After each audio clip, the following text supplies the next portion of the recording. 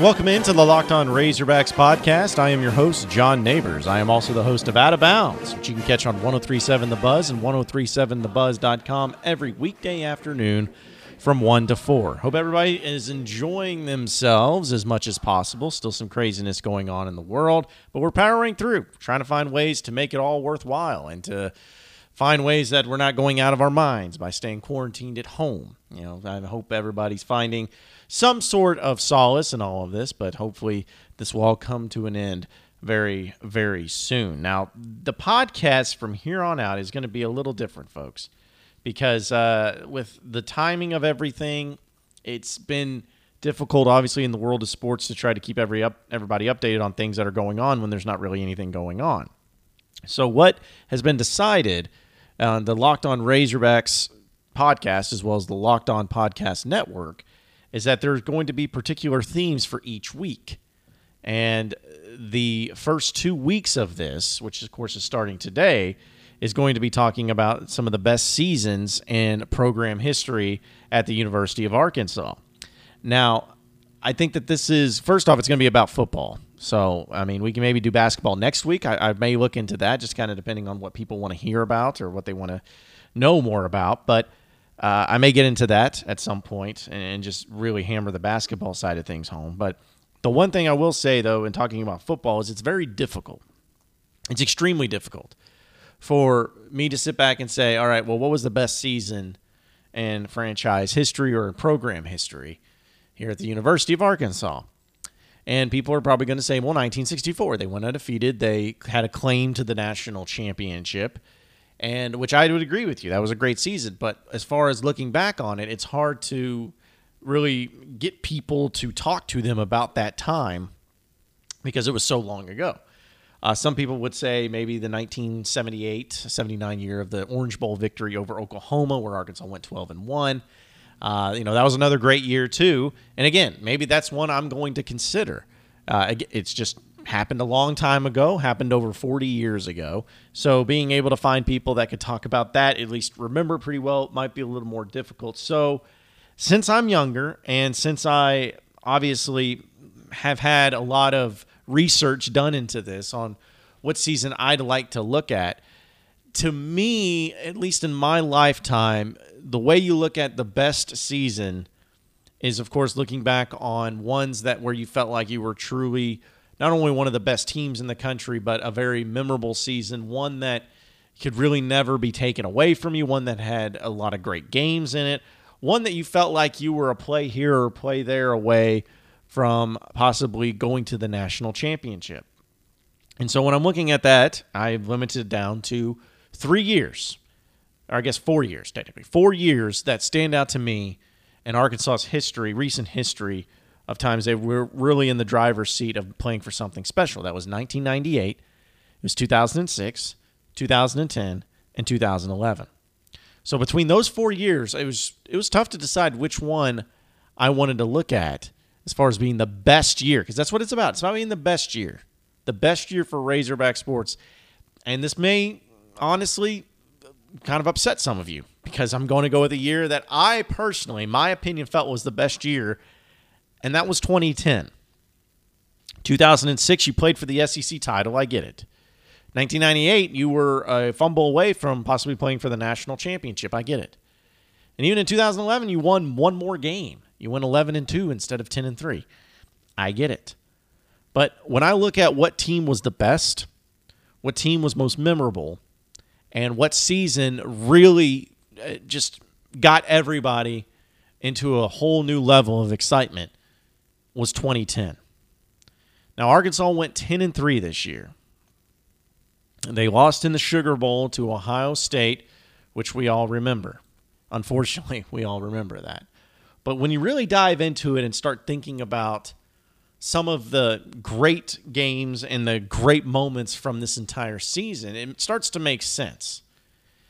It starts to really resonate of what type of year it has and how rare it was at the time. Because everything's about time and place. You got to put everything into perspective. And even though Arkansas did lose 3 games that year, they were considered to be one of the top, the elite of the elite. Because we can just go through the schedule and it'll start to make a little more sense to all of you as to why this was the case. Arkansas started the year with a victory over Tennessee Tech 44-3. Nothing too crazy there. Then they play Louisiana Monroe and Little Rock and win 31-7. Nothing too crazy there. Now, entering the third week of the season, they have the number 12 team in the country and their first real test, which is going on the road to Georgia. Now, Georgia, this was an interesting game for many reasons because people probably forget, but that Georgia team was pretty good that season. Let me rephrase it. They were supposed to be better that season than what they actually were because they went 6-7, which was not good. But they had Aaron Murray on that team, which he was a young Aaron Murray. He was still pretty solid. They had guys like, A.J. Green on the team, who was actually suspended for that game because of some uniform nonsense. So, yeah, he was pretty good from what I understand. I had guys like Rashawn Ely, who rushed for over 800 yards that year. So it was not a great Georgia team, but still a Georgia team that underachieved. And any Georgia person will talk to you about that and say the same thing. They should have been a lot better than what they actually were. Well, Arkansas goes on the road in that game. And if you take it back to 2009 and 2008, the first 2 years under Bobby Petrino, you would probably see that the team was getting better each year, but they were still missing some things. They were missing those big victories. They were missing that where they needed to get on the stage and show everybody just how good they are. They need to have that big wow moment and that wow game. And so they really yet to prove that. So going on the road to Georgia and this team that Arkansas had not beaten essentially at that point in almost 20 years, Arkansas needed that victory. And it was a pretty solid game back and forth for the most part. And Arkansas had a lead for a good bit of it, but Georgia ties it up at 24 late in the game. And then with about 5 or so minutes left, it comes down to crunch time where Arkansas has the ball back. They have Ryan Mallett. They got all the pieces around them. And we're going to see what this team's made of when it comes down to clutch situations. And what do? They march right down the field. They get a great move and a great play by Greg Childs where he runs into the end zone as the famous call of Childs please is made. And then Arkansas gets the victory 31-24 over Georgia, starting the season 3-0 and getting a big victory. So it seemed like the stage was all set because now you got that victory under your belt where you went on the road into a hostile environment in the SEC and you won. And you won not because you got lucky, not because the team was so terrible. You won because you made the play when it mattered most. You made the drive when it mattered most. Your guys stayed tough. They stayed poised, and they won. And the fact that you started off 3-0 was great. But the next game was going to be for all the marbles to really see where you stood among the SEC. And that was against the defending national champions and the number one team in the country coming into Fayetteville on September 25th, 2010, the Alabama Crimson Tide.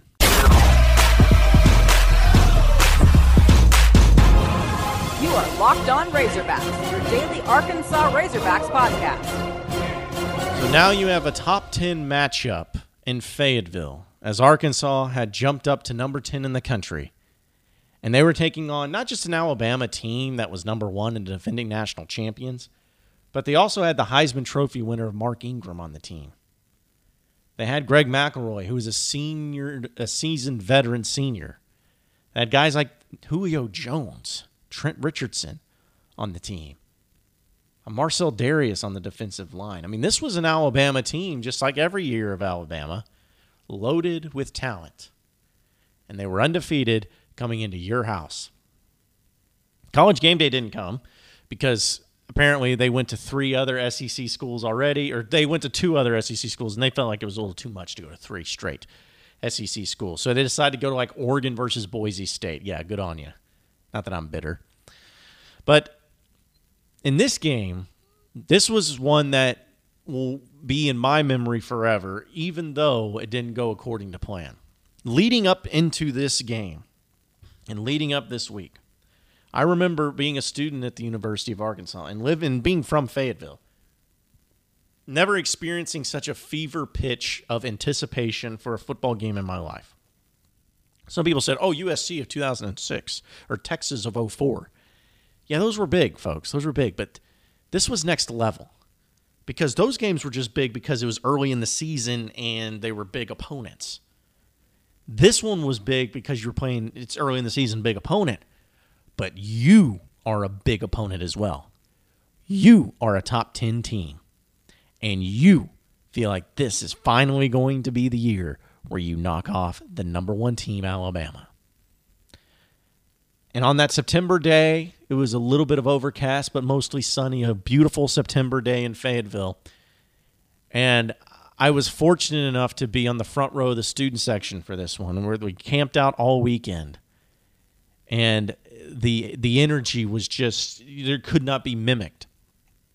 And I remember waiting for the whole time of trying to get into the stadium, and just everyone's got just a new level of feeling where sound and energy were just coming through everybody. You could just tell it was different. And then I remember getting into the stadium, and it was a CBS 2:30 kickoff with Vern Lundquist and Gary Danielson. And it had just been building and building and building and building until finally, right at kickoff, the stadium had filled over 76,000 people, which was the largest and still to this day is the largest crowd to ever watch a Razorback football game. And it was just electric. And the coin toss happens. Arkansas wins it, and they want the ball, which we all love that attitude by Bobby. The aggressiveness, the saying, yeah, we're going to take this ball, we're going to stuff it down your throat, and we're going to go and score. He kicks it off. They get out, and I think it was Mardrakus Humphreys actually returned it. Get a decent field position, and Ryan Mallett has to walk out with the offense and quiet the crowd down because they are just so amped up on cocaine of college football and pageantry and Razorback fandom that they have to be relaxed. And the very first play of the game, offensive play I should say, Mallett gets the snap and it's way over his head. He has to go like way up on it. And then he throws it to Jarius Wright for a big gain, over 25-yard gain right there. And people are just like, yes, all right, set the tone, Bobby. Let's go. You're setting the tone. Thought that was the big play to start it, but it didn't end there. The very next play, Ryan Mallett takes it out of the backfield, and every Alabama defender apparently was wanting to play zone or play man-to-man, except for one. And he played man, and he played zone, excuse me. I want to make sure I get that right. And when he did that, he messed up and left a wide-open Ronnie Wingo on a wheel route to where he had nobody around him because he was in zone coverage. Ronnie Wingo gets it, runs down the sideline, makes a man miss, breaks a tackle, and walks into the end zone. To this day, the loudest and most energized and the most electric feeling I have ever personally had at any sporting event when Ronnie Wingo walked in that ball for a touchdown. There was not a single soul in that entire stadium that wasn't screaming as loud as they possibly could. To this day, Greg McElroy, great quarterback for Alabama, says the loudest place he has ever been in his life, the loudest stadium he has ever seen, was Razorback Stadium that day. But unfortunately, you don't get points for energy. And you don't get points for having great crowds. As Arkansas had a lead for most of the game, but just like all great teams do, and great coach teams, Alabama made plays when they mattered the most, and they got the victory 24-20 over Arkansas, handing them their first defeat of the year. I've never been more emotionally drained after a game where I honestly felt like that was it. That was when it was all going to really start, this national championship run we were about to go on. But not everything happens the way we want it to sometimes. And Arkansas still had a lot of season left. So after dropping to 3-1, they still remained right there in the mix because they only dropped one spot to number 11. And they went on the road to Arlington, Texas, to take on Texas A&M. And a not so pretty game. Arkansas won that game 24-17, but it definitely had its moments of grossness. Wasn't very well played. A&M was not that good of a team, but some people may have even chalked it up to Arkansas having a little bit of a hangover from Alabama. Either way, though, they got the victory, and that's all that mattered. Because then they knew that they had even a bigger test awaiting for them the next week, where they had to go on the road to a number 7 team in the country, the Auburn Tigers, who have come out of nowhere because they have a guy named Cam Newton.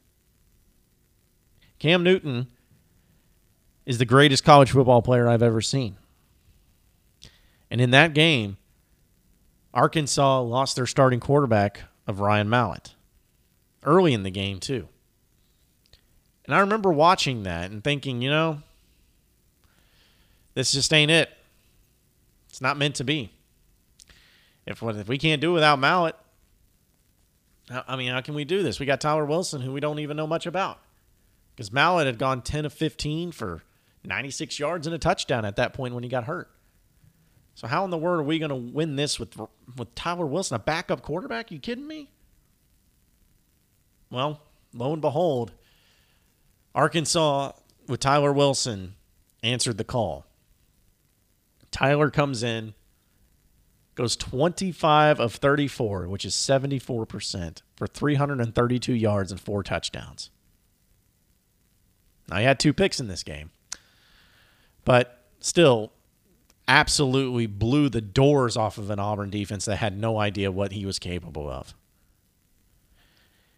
But unfortunately for Arkansas, when you go up against a team like Auburn and when you go up against a player like Cam Newton, sometimes the best men win. And that's what happened here. Because Cam Newton didn't pass the ball much. He went 10 of 14 for 140 yards and a touchdown. But what it was is he rushed for 188 yards against Arkansas. 25 attempts. He's averaging 7.5 yards a pop with 3 rushing touchdowns. You had Mario Fannin, Michael Dyer, and Ontario McCaleb also bring in a couple of touchdowns, and Arkansas lost 65-43. But think about that, folks. Any other game, any other time, if Arkansas was to score 43 points during that year, you probably felt they would win. But it was the big fourth quarter that happened for Auburn. They scored 4 touchdowns, 28 points in the fourth quarter alone.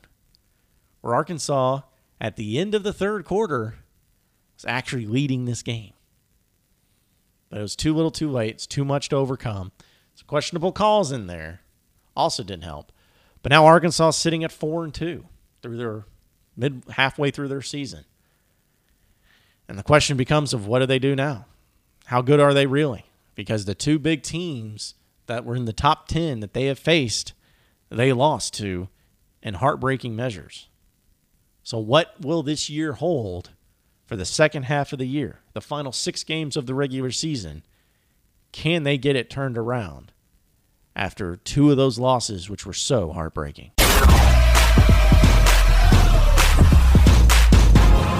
You are Locked On Razorbacks, your daily Arkansas Razorbacks podcast. So sitting at 4-2, the Arkansas Razorbacks in 2010 now have a choice to make because the rest of the way, it's not to say that the schedule gets easier, because it is the SEC. But luckily, you're going up against 2 of the worst teams in the SEC in the consecutive weeks to try to get things back on track. You face the Ole Miss Rebels and the Vanderbilt Commodores. Ole Miss, which was led by Houston Nutt, but one of the worst teams in the SEC, both of them were. And Arkansas made short work of both of them, beating Ole Miss at home 38-24 in a rain delay, lightning delay type of game. It's ugly, but Arkansas still got the victory. And then on October 30th, Arkansas wins big 49-14. Doesn't even look back. So now Arkansas is back in the winning ways, sitting at 6-2 with the number 17 rank in the country. Going on the road to another difficult SEC school in South Carolina, who's ranked 18th in the country at the time.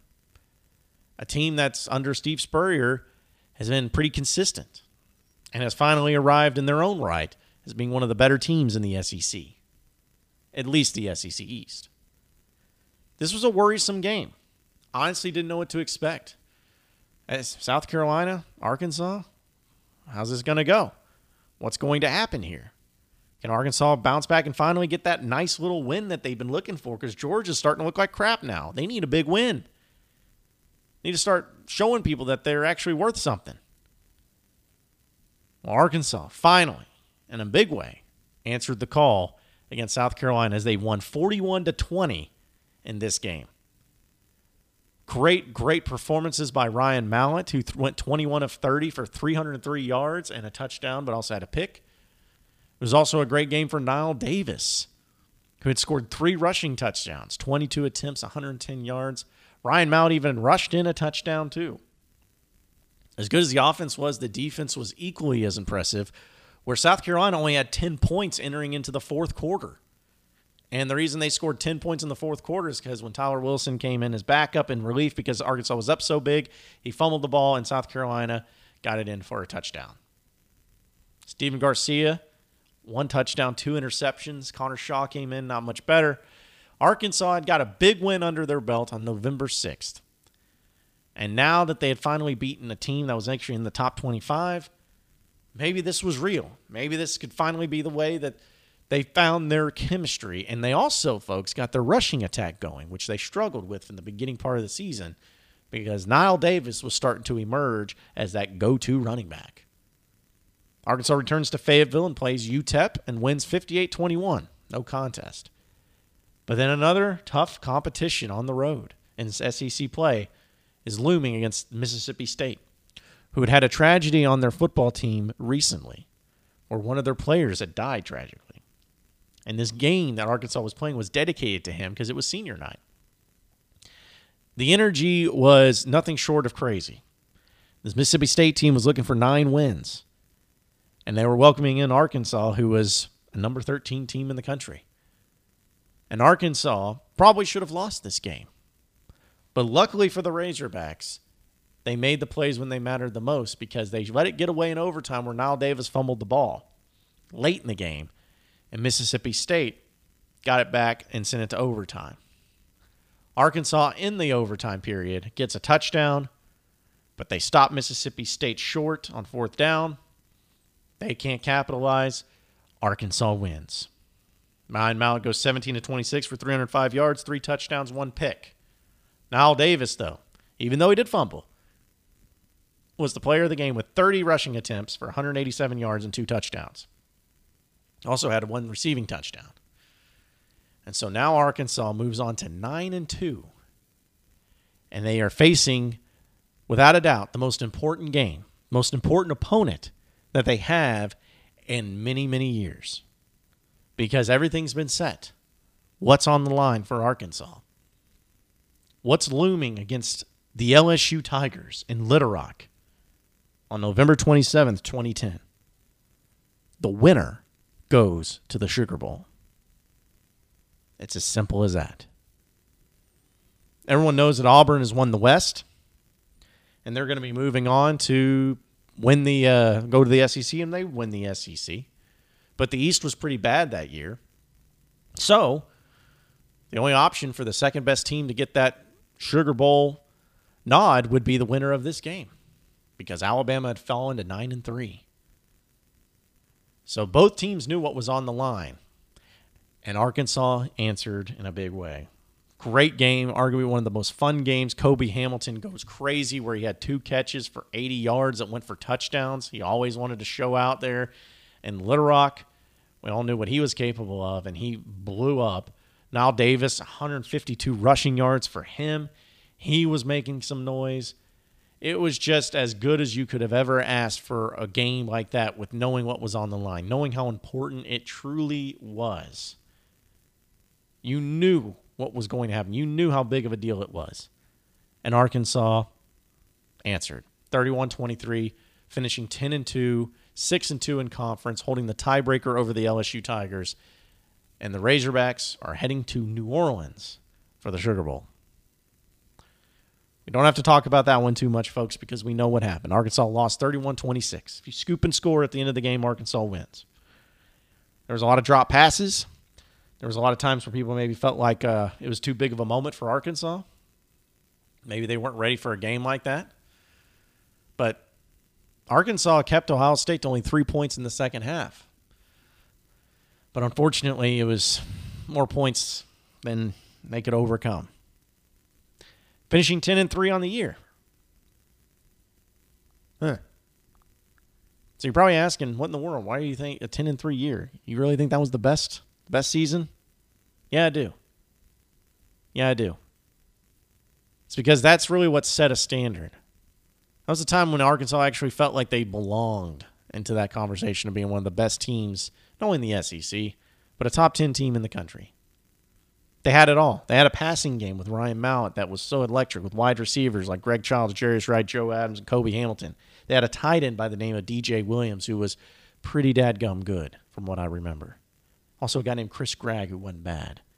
They had a running back in Nile Davis who rushed for over 1,400 yards that year and was killing it, where nobody had an answer for him. They had a defense that was at least serviceable. It wasn't any all-world beaters, but you still had guys like Jake Beckett, Jericho Nelson, Riddell Krim, Tremaine Thomas, Jerry Franklin. I mean, you had guys that at least made some noise when they needed it. Not great, but not terrible. That was the most fun I had as a Razorback football fan. Because you got to that point. You knew what was on the line. In one game, the final game of the regular season, you knew what was on the line. You knew what it was for. And you answered. You deserved it. No one screwed you out of it. You got to go. That, to me, folks, is why it's the best. You can disagree with me, but I have a hard time believing that any other year would have been better. Appreciate everybody listening into the Locked On Razorbacks podcast. Be sure to like and subscribe to the podcast on iTunes or on Google Play.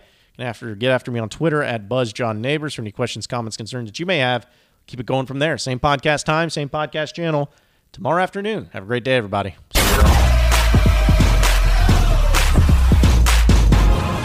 You are Locked On Razorbacks, your daily Arkansas Razorbacks podcast.